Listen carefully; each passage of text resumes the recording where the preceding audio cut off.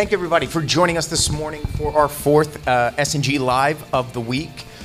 This one, I would say, is near and dear to my heart, something that is very, very interesting to me. We're going to talk about the nexus of cybersecurity and online gaming, online gambling, and everything that casinos have to do to protect their data, protect their products as more and more of betting and gaming moves online. So joining us this morning is James Kilby, Editor-in-Chief of Gambling Compliance, and Gus Fritchie, VP of IT Security for Bulletproof IT. These two gentlemen, work really at the nexus of what we're talking about, so I'm really eager to get into the discussion. James, we'll start with you. Why is cybersecurity becoming so much more of a focus for this industry? Thank you very much, Greg, and thanks to all of you for joining us here so early. Yes, well, I guess to back up, for those of you that don't work as intimately as Gus and I within the gaming industry, what we're talking about is a very, very large sector. You have casinos in over 40 states, both commercial casinos like those in Las Vegas and tribal casinos, state lotteries, I think in 44 or 45 states, plus racetracks in a dozen, exactly, all over the place. So we're talking about an extensive industry that has traditionally, if you think about it, been not offering its products digitally. We are talking, when you visit a casino, you historically associate that with betting in cash or with a paper ticket at a blackjack table, slot machine, etc. When you buy a lottery ticket, going to a physical retailer location, picking your numbers, getting a ticket, paying for it in cash. The spread of online gaming has been very, very limited up until extremely recently. In Europe, most countries have allowed and regulated online gaming. In the US, it's been much more restricted. New Jersey and a handful of others, Pennsylvania, which has just started, do allow online casino gaming. But we've had an industry that has been very much a land-based retail environment. And why would I think talking about this subject this week during Cyber Week is that is now starting to change, and the primary driver of that change is the legalization of sports betting. The Supreme Court ruled last May that states could authorize sports betting just as they allow casinos and lotteries, and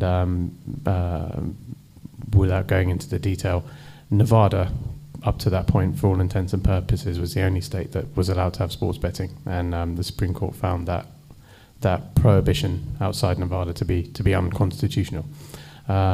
Since that time, you've had over a dozen states have joined Nevada in allowing sports betting, and there's at least 5 more that have passed laws, just not up and running yet, and including where we are today, the District of Columbia.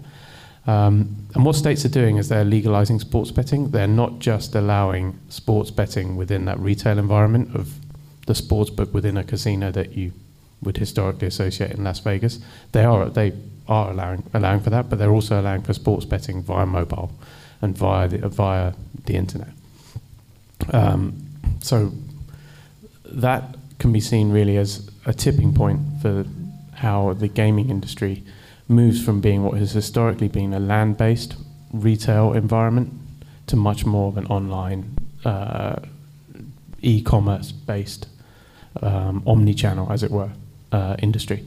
I think you have 8 states today that are offering online and mobile betting, and that's in just less than 18 months since the Supreme Court ruling, where you've had half that number up until now without that restriction of the federal law allowing online casino. And by this time next year, that will be at least a dozen, if not several more. So that's what we're seeing is a very, very large industry that's $75 billion plus industry that is moving to an online environment. And with that comes a great emphasis on how do you protect your operations in that digital environment, with cybersecurity being a major component of that. I guess I would just like to, having said all of that, back up that this is even though the gaming industry has been a land-based retail industry, sports betting and the expansion of online gaming it's not year zero for cybersecurity.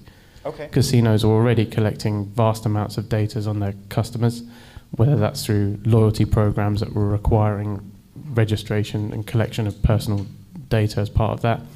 Lotteries, to a lesser extent, have done similar things. Casinos are connected to accompanying hotel, convention, entertainment spaces, booking tickets, booking rooms as part of the casino system. So I think you've already had an industry that is collecting a vast amount of data on its customers for various reasons. So that's why we have pre-existing cybersecurity issues. But what we're now seeing is a tipping point where of an industry that is preparing to offer gambling directly to consumers for online. So has the focus always been on data protection? And you see just the rush that we've seen since sports betting has been made legal across the country, and whether it is gambling or anything that has sort of a startup feel, we see people rushing technology into it, and cybersecurity tends to fall behind because cybersecurity is a slower field and can sometimes get in the way of profits, I guess, or just the business overall. So where does the focus lie with this newfound legalization in sports betting, particularly the online version of it? Yeah, absolutely. I think that we are seeing a trend toward the operators recognizing the importance of cybersecurity when it comes into gaming, especially with the rush to market with sports betting. A little bit of background about myself. I got into the field in cybersecurity in 1999, and started in 2003. Like maybe some of you started playing a lot of online poker on the offshore site. So it's not like all of a sudden this is new. There's always been online gambling. It just hasn't been regulated until more recently. My experience with performing research into those online operators back in that time frame showed that there were basic security mistakes that should not have happened, and that led me to transition a portion of my practice into the gaming sector in 2011, and recently this year we were acquired by Gaming Labs International, who is a huge testing lab, who's the world's largest for certification and compliance related to gaming. They actually realized the importance, and a lot of the operators have started recognizing the importance, and we're just seeing a huge rush to implement these security controls. And yes, a lot of it is driven by compliance, like many aspects when it comes to information security. Sometimes, if compliance was not required, we wouldn't see the organizations or companies making the required investments into IT security. That said, there's plenty of operators that we work with that go above and beyond what the regulators are requiring, because they understand that the risk, if we have another ultimate bet, absolute poker scandal in a regulated environment, it's going to tarnish the industry. So they want to make sure that those security controls are put into place. So we'll talk about the compliance piece in a little bit, but I want to go back to, you were saying a lot of these operators had basic security flaws, which, you could talk about any industry, and that's what happens. You start to put stuff online and it becomes a target. So what are some of the examples of security breaches that have impacted this area of industry, whether it's from a data protection side of things, or even, I know that integrity of the games is a big thing for these companies? No, absolutely. Integrity of gaming is of the utmost importance. Without that, we don't have the customer confidence, and no one's going to want to play these games. So I think even though it's an old example, I still like to go back to it. So by show of hands, how many people did play like online poker in 2003 to 2011? Anybody? We got So we got a handful of people here who dabbled in it. But perhaps the best example I can think of is what I referenced earlier, and was actually the subject of my DEF CON talk, or a portion of it back in 2011, was the Ultimate Bet Absolute Poker super user scandal. So just a little bit of history. Everyone's probably familiar with the names PokerStars, Full Tilt Poker. There was also Ultimate Bet as probably the top 3 in the U.S. market, along with Bodog, if you want to go there, at that time. And basically what happened, they were licensed by, and this goes back to the importance of having strong regulators to enforce compliance. In that time frame, you didn't have the states or Nevada Gaming Control Board regulating these offshore sites. You had a regulator in Costa Rica, or in the case of Ultimate Bet, the Kanawaki Gaming Commission in Canada, who really had no expertise with gaming or expertise with security, no real requirements. They were just collecting money so they could say that these sites were licensed. So what happened in this particular case was the site was founded by Russ Hamilton, who was a former World Series of Poker champion, from the tournaments that you see on ESPN. This was prior to that being on TV.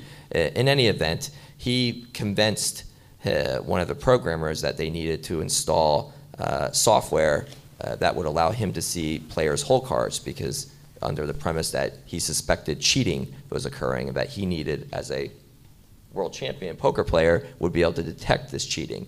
So this code got added into the software, and proceeded to defraud or steal money, approximately 40 plus whatever you want, $1 million from players. And it wasn't until the regulator didn't catch this. It was a community of poker players online on 2+2 who started realizing that people were winning with an unusually high win rate, and they were able to do the analysis and discover that this statistically is impossible to have that high of a win rate.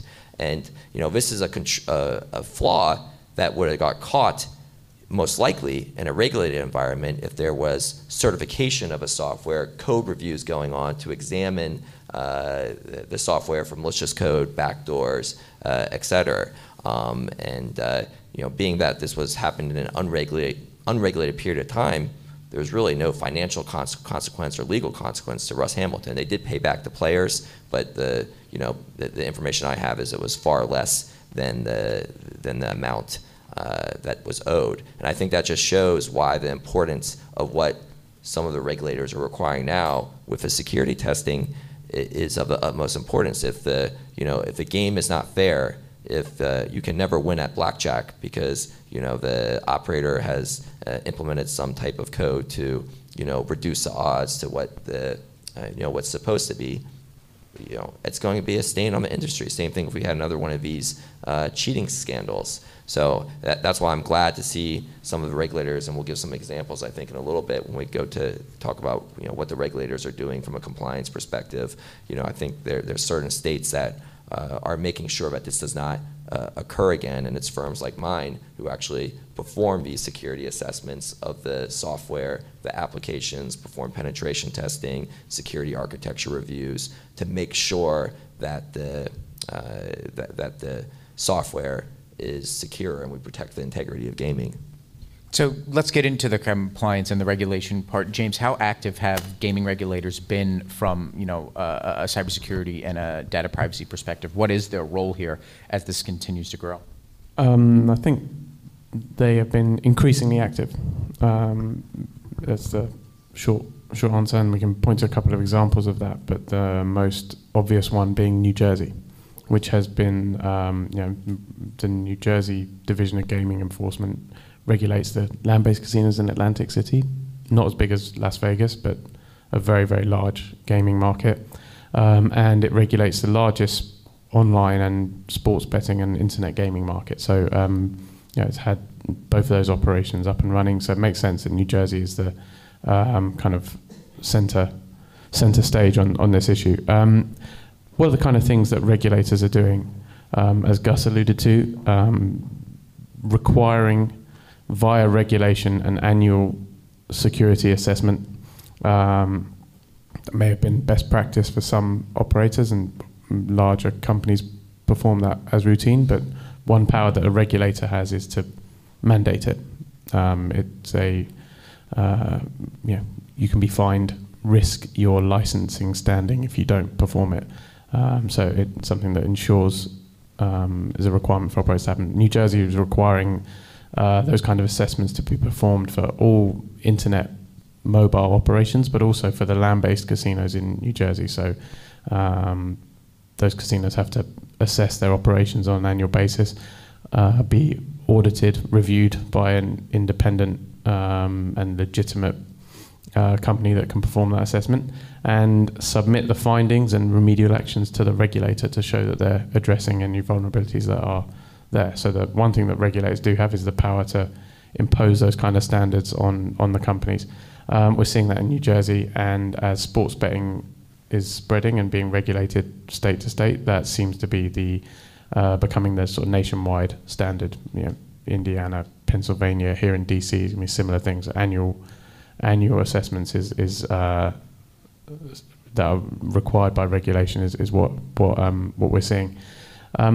The other area I think that regulators are having an influence is to elevate the position of an information security officer within the organization of the gaming operator.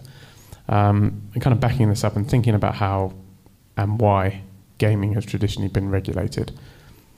Regulators, going back to the 80s or 90s, this is a very heavily regulated industry. You have to be licensed, and if you want to be licensed, you're going to be poured over the coals with decades of bank history, criminal background reviews.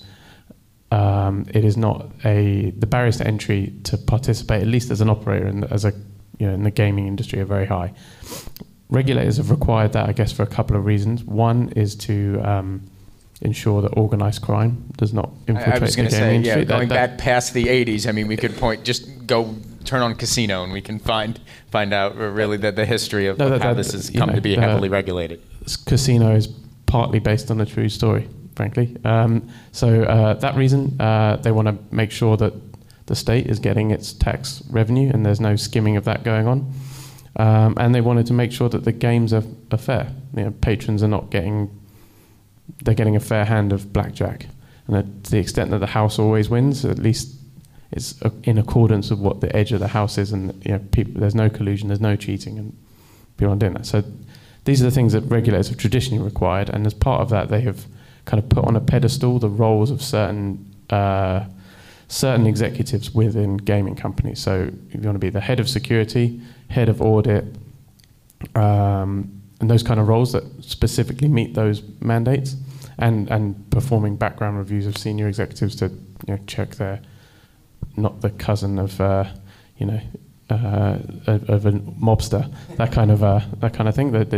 This historic where they've come from. But what we're starting to see is information security is being brought up to that kind of level of a head of audit, head of security. And New Jersey was the first state that was again required by regulation for an information security officer to be a licensed role and have sort of delegation of duties from the head of IT generally, who may have a conflicted position where, on the one hand, yes, you may want to, need to make sure that systems are secure and everything else, but at the end of the day, you need to have responsibility for procuring the best technology that is, runs profitable operations and makes games fun and easy to play. So that's what the two things we're seeing is requiring of annual assessments and elevating position of information security officers who have specific responsibilities to put in place policies, make sure things are followed through when it comes to cybersecurity. I just wanted to piggyback on that comment, and when you think about it, it makes sense that New Jersey was at the forefront because, as James mentioned, with the land-based casinos, but then while they weren't the first to launch internet gaming, Nevada was, but that was only online poker in a much smaller population size. The world was watching when New Jersey launched, and they wanted to make sure that there was no, mistakes made from a geolocation perspective. Only, people who were in the state could play online, and they want to make sure they got that right. They want to make sure that KYC, even though your customer checks were appropriate, that the payments were done correctly. So, I've been very impressed with what I've seen from the New Jersey DGE. I probably worked the most closely with them, and what they've also done, to James's point, you can't have regulators who don't understand security, writing these regulations and then, reviewing the test reports that, we end up submitting. So what I've been very pleased to see is that the DGE has hired, people with cybersecurity skills, background, in order to make sure they understand that. And I would think that, and from my experience, we can't say that about every state. I think some states are falling behind where New Jersey is. When you look at some of the more recent states that have launched sports betting or internet gaming, I don't think they quite necessarily have the capability and expertise to, write these guidelines, do the enforcement, and we see them borrowing a lot of what New Jersey has had. But that's probably something that, I think I would like to see in the industry, make sure that the regulators have the necessary skill sets in order to understand what the operators are doing, but then also work with us as the independent test labs to make sure that the correct level of testing is being performed. I guess I'd just sort of, I don't think we'd overemphasize the point that Gus mentioned it earlier. Cybersecurity is not all about complying with the letter of the law or regulation, and I think companies. I think I'm interested in your view on this also, Gus. But if one state like New Jersey sets a high bar, typically the way that something like sports betting is going, you're not talking about hundreds and hundreds of different companies operating differently in different states. These are multinational brands that are going to spread across the country. So I think that once one regulator sets a high bar, I don't imagine that companies we'll comply with this in New Jersey, but we'll do the minimum in another state. So typically that standard could then get spread across an operation, and whether it's on this issue, responsible gaming or other areas, often operators will take kind of the highest standards and spread that throughout their organization in multiple states, even if the actual laws or regulations in some of the states might not specifically require that they meet the standard of another. So it's I think that's where the influence of having one influential regulator imposing a high standard can have impact even beyond that specific state's market. When you talk about these standards, in cybersecurity overall, we hear a lot about the risk cybersecurity framework. And I'm wondering, Gus, from your perspective, whether you see these multinationals following the risk framework and applying it to what they do in a gaming sense. And if, as you go through the security assessments and you see if they're following that, what other security mistakes do you see made or have you seen made that, as moving online, again, it's not everybody's thinking about this stuff as they transition from what has been traditionally land-based to online-based. No, good question. I'll answer both those parts. First, with the piece of, do I see the regulators, requiring some type of compliance benchmark like the NIST cybersecurity framework? I would say no. A lot of the, initial guidance, and even in New Jersey, it started off very broad. You had to have a security assessment. It was left open for interpretation of what that was. Some people thought that, was just a NESA scan against the application, which, as many of us know, isn't going to tell us anything. But it's gradually become more detailed, whereas in each year the DGE releases specific testing guidelines on what needs to be assessed from the IT security perspective. But I can't think off the top of my head of any one particular state or regulator that has something as strict as NIST with specific security and controls, not just technical, but operational and managerial. That said, GLI has a publication, GLI 33, which outlines controls over security sports betting, and there's Appendix B in there, which defines specific security controls, which aren't just technical of nature, also those operational and management controls. So in Indiana, for organizations that are going live with sports betting, they have to comply with GLI 33, that would incorporate some of that NIST cybersecurity framework aspects. But to your second question, when it comes to what security mistakes do I see operators making, and it should come as no surprise, it's really no different than any other vertical or sector. Gaming, and I got into this saying that security is security. It really doesn't matter if it's online gambling, if it's finance, if it's government. You need to have specific security controls in place. Yes, gaming has some unique aspects to it, just as every vertical does, that you have to tailor security controls to. But I would say if I was to list the top 3 mistakes that we see on these types of assessments that we do, and not speaking just to iGaming, but also to land-based casinos. I think when I first got into this field in 2011, we all seen the movies. You always think about the security of casinos, all the physical, the cameras, the guards. I was like, wow, these guys have to have a lot of security in place. No. I mean, just as I think you brought up the point, Greg, when you first started. I mean, security, just as in other sectors, is difficult to justify the ROI on that. You can justify the ROI on, implementing some new slot floor optimization software that will help, drive revenue from your patrons, but it's more difficult to get, budget for security controls. So the top 3 mistakes I see are, basic cyber hygiene issues. So just, basic mistakes, nothing that's going to lead to a direct compromise of a system or gaming integrity, but just little tiny mistakes, unnecessary ports and protocols that are running on the server, servers not being hardened or configured to a specific STIG or benchmark, default SNMP community strings. These little things that while they seem small, a bunch of lows can be combined and can be used to gain access to a system. So these basic mistakes, see, and some of that can come to this rush to market. Another is just lack of staff and skill. So that's one. Second, no surprise, patching and vulnerability management. Everyone thinks, hey, it should be easy to patch systems.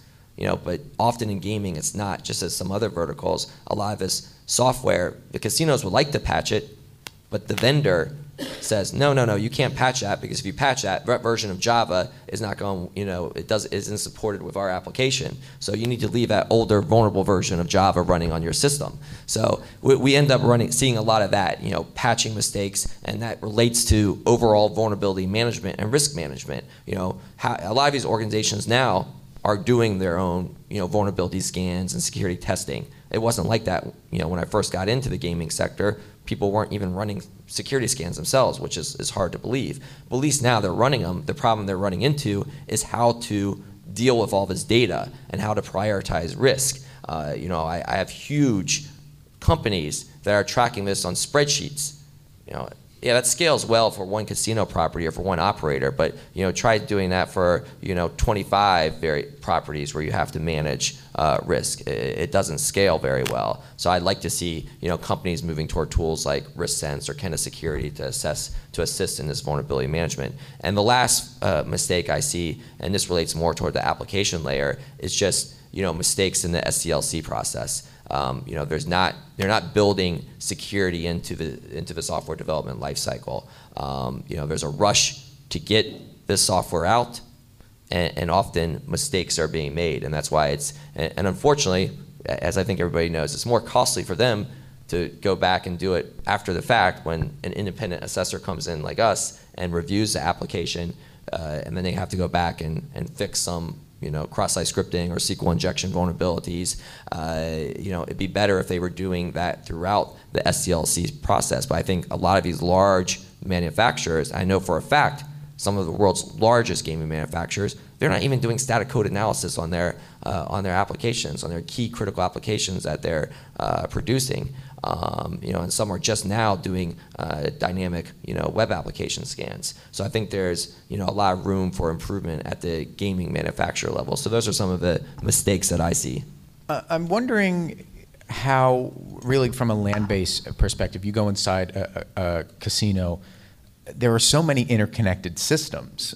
You have, if there's video poker, video slot machines, if it's a big enough casino, you're talking about point of sale systems, hospitality systems, security systems, and then all the HR and other IT systems that, aren't really consumer facing, but are still running on the same network. Have you seen a lot of moves towards security segmentation, or how does that look? Because, as we talk about all of these different devices inside the land-based things, I'm having trouble finding a clear equal in any other sort of industry. There's just so many interconnected systems inside a casino. I'm wondering. No, yeah, good question, and segmentation is the answer to those concerns.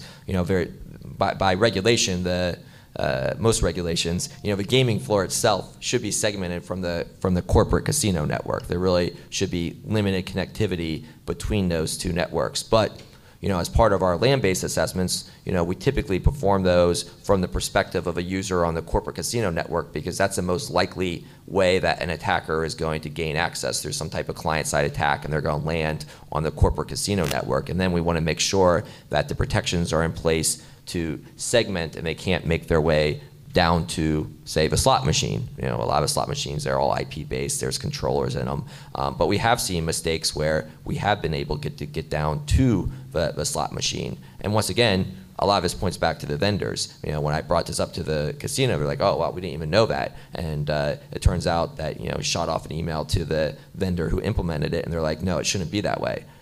So that's why these required security checks are a good thing. I think there could be more segmentation. I think that's good for any industry. So if we can prevent, lateral movement when an adversary is inside our network, it's going to limit the damage or impact that they can do. So if we can get down to the micro segmentation level piece, and this goes for any industry, there's no reason that a workstation on human resources should be able to talk to a workstation on the accounting team, for example. So we are seeing more of that, but it's not as good as it could be. And I think, Gus, correct me if I'm wrong on this, but to the extent that you've seen reported data breaches in that land-based casinos have suffered, I do get the sense that the penetration point is one of the adjoining systems. So there's a casino in Las Vegas that suffered a data breach, and it didn't come from the slot machine floor. It was through the hotel booking system. And I believe I think it was a tribal casino in Michigan. The breach was at the fish tank. Right. In the everyone likes to point back to the that. infamous exactly fish right, tank right. casino that's, to control the temperature was connected to the internet, and then that was the point in to gain customer data from the casino. So I think that's going back to the point of the regulators. The role of a gaming regulator is to regulate the gaming. That's very one of the most intelligent things I will ever say in my life there. But they don't regulate the hotel system. They certainly don't regulate fish tanks. Yeah. And their primary responsibility is to ensure that slot machines are not penetrated. But I think that's what creates a complication for bigger casino companies, is they're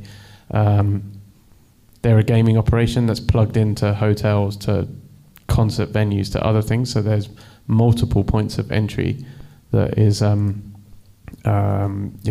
directly regulated in the same way as the slot machine. No, absolutely. That's a very good point. And I don't think we've seen as many cyber breaches in gaming.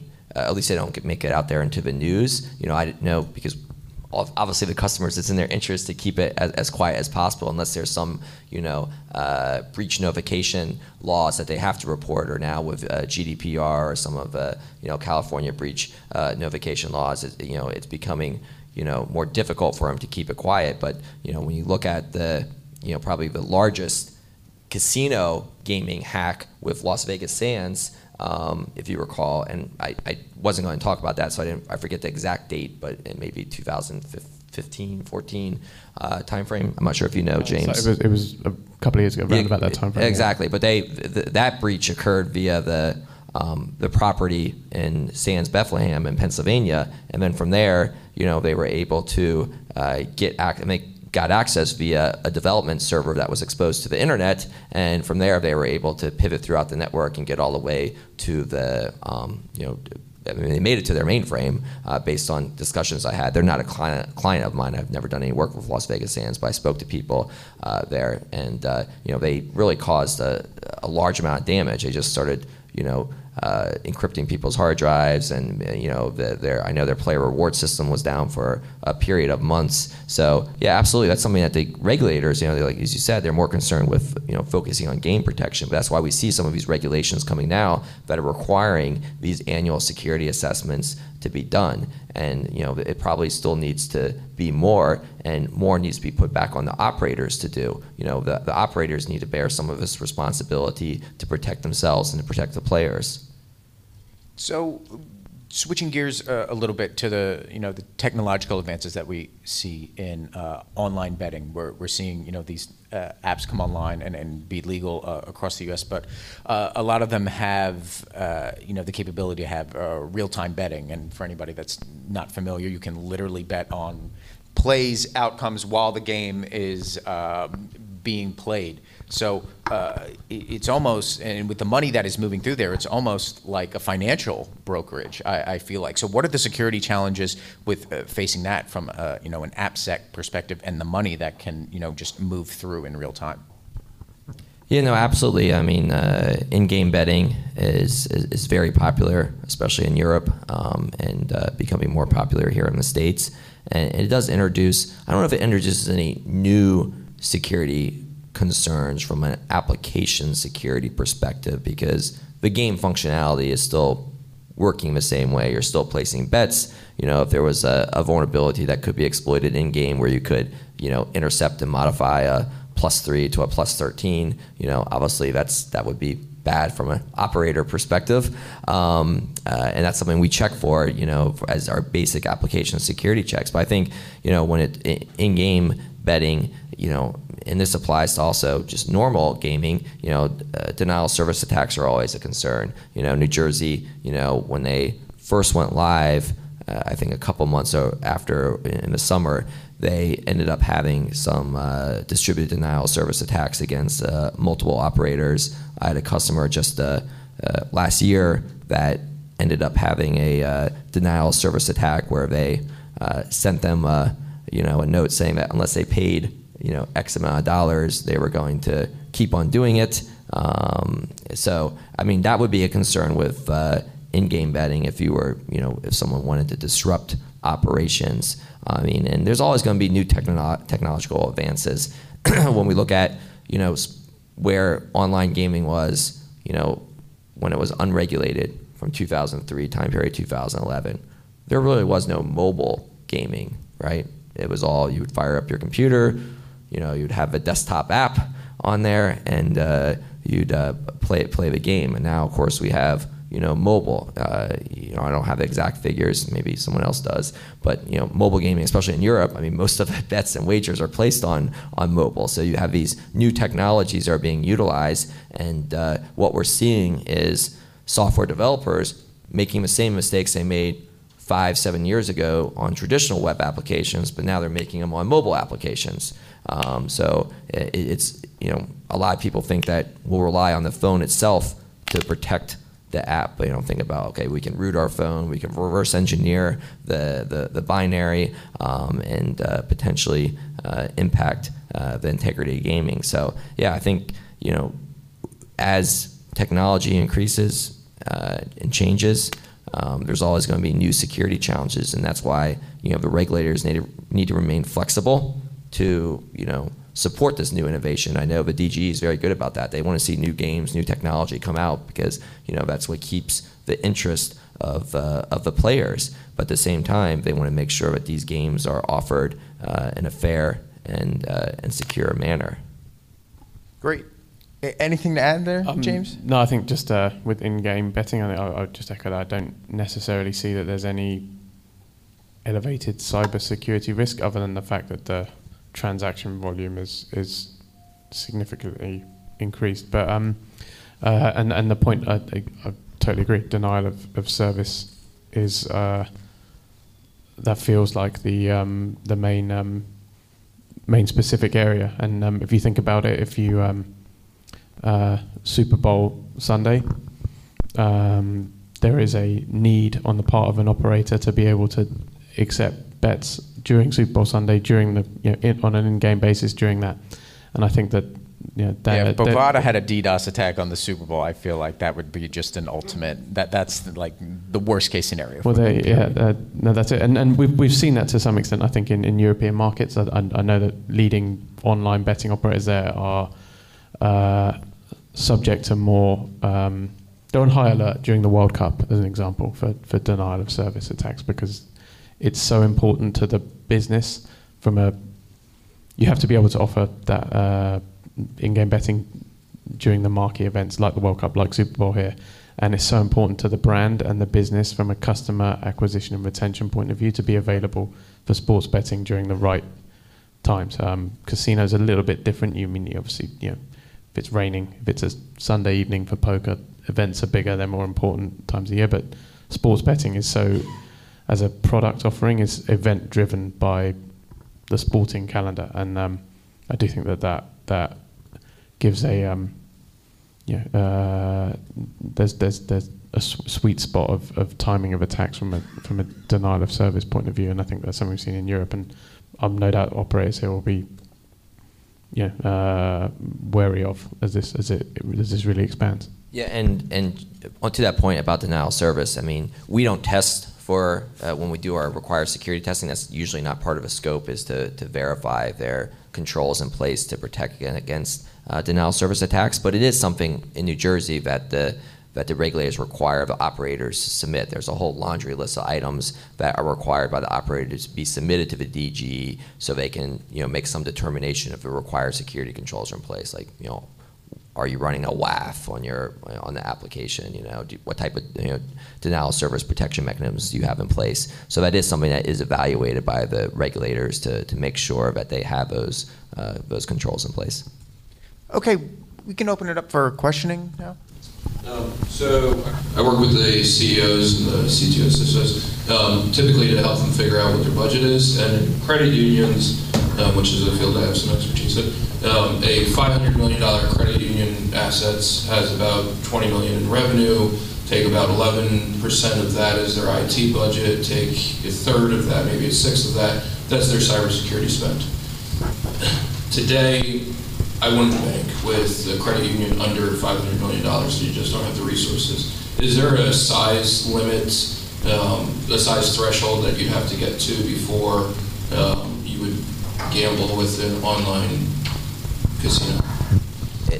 So to your point on budget, first of all, I mean, I think from my experience in gaming organizations, IT security budget, varies widely for various reasons. So it's hard to give a specific number on that piece, like the field that you have experience with. I mean, I would feel personally comfortable at any site that is in a regulated environment. I feel safe with. I played. I go back to the Ultimate Bet, Absolute Poker. I played on there, and when Black Friday happened in 2011, and I lost a sizable sum of money when they shut down because they could not pay back the players. And yes, I eventually got the money back. Thank you, DOJ, for finding the money from PokerStars to pay me back. But and that's the advantage that you have in a regulated environment. Like there's an example in New Jersey, Ultimate Ultimate Poker, not probably the best choice of names since Ultimate Bet, but Ultimate Poker was one of the first sites to launch in New Jersey, and they, ended up deciding to, close shop. But it was in an orderly fashion, and all the players ended up getting their funds back.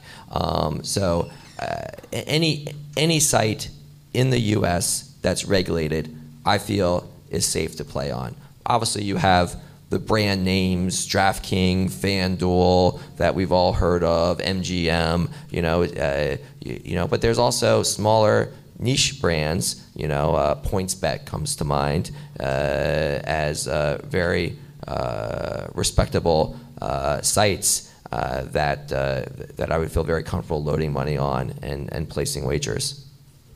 The other, I guess, point around that is I'm not entirely sure how this differs from the credit union world, but if an operator itself, the casino, could be a small brand name limited to one state with a relatively small amount of revenue, the technology providers and those that provide the platform behind it, that's a reasonably well consolidated market. This is the technology and the platform and the security that goes behind the operation. It tends to be coming from one of 5, 6, 10 providers, all of which have scale, and because their business is to offer their platform across the market, and this is an expanding market, it behooves them to have invested appropriately in the security of their system. They'll have been tested by a GLI or someone else. So this is frankly the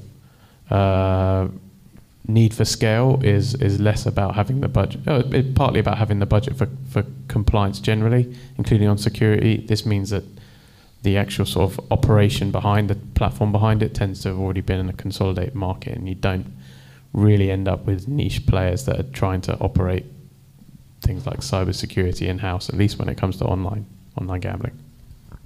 Any other questions? Just one. So what about the offshore guys? What about the Betcris's, the Five Dimes, Pinnacles, all those guys who are looking to come onshore now? New Jersey Department of Gaming Enforcement is probably considering what they're going to do about them, whether there's a quarantine, whether it's a quarantine at the moment. But what threat do they pose, given that they use super agent systems to place bets? Obviously, they were the major players here in the US. They're not going away. They're going to look to get regulated. What threats do you think they have, and challenges other than trying to improve probity? And second question, you're talking about the supply chain, you're talking about platforms, we're talking about SB Tech, you're talking about platforms that operate in grey, potentially black markets that have had huge data leaks. I think the SB Tech one was massively publicised actually. What threats and how aware do you think regulators are in this country of the granularity and the detail, because the UK Gambling Commission is just starting to get to grips with the complexity of those threats? Good questions. I guess for your first one, I think those sites who are currently offering U.S. players who are offshore and offering games to them are going to have difficulty getting into the U.S. market. New Jersey is actively going against and going after those sites that are offering games to their players and customers. So I mean, in several states, you had this whole bad actor clause that was in a lot of the regulations to try to keep out those sites that were offering gaming against U.S. regulations at the time with the UIEGA. So I think they're going to have difficulty. I'm not an expert on that matter. To your second question, how aware are regulators of some of these, platform providers? You mentioned SB Tech, several others out there, and they are in the U.S. market, right? So SB Tech's, powering the Oregon Lottery sports betting platform. They're in New Jersey. So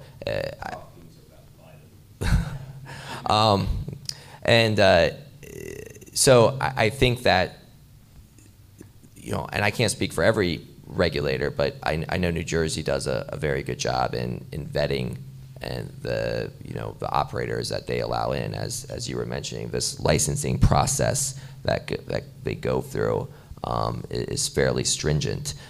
So once again, I'm not an expert on the compliance or regulatory side of things. I'm more focused on the IT security aspects. So I don't think I have a great answer. Just what my belief is that if a site is being approved by one of these regulated bodies in the U.S., have to assume they've done some form of their due diligence, and obviously they're going to be required to implement the security controls to the level that the state mandates. Great. James, Gus, thank you very much. It was a very, very interesting panel. And thank you all for attending our SNG Live series this week. Hope you're enjoying your Cyber Week. And if you can join us for Cyber Talks tomorrow, look forward to having you all there. Thank you very much. Thank you.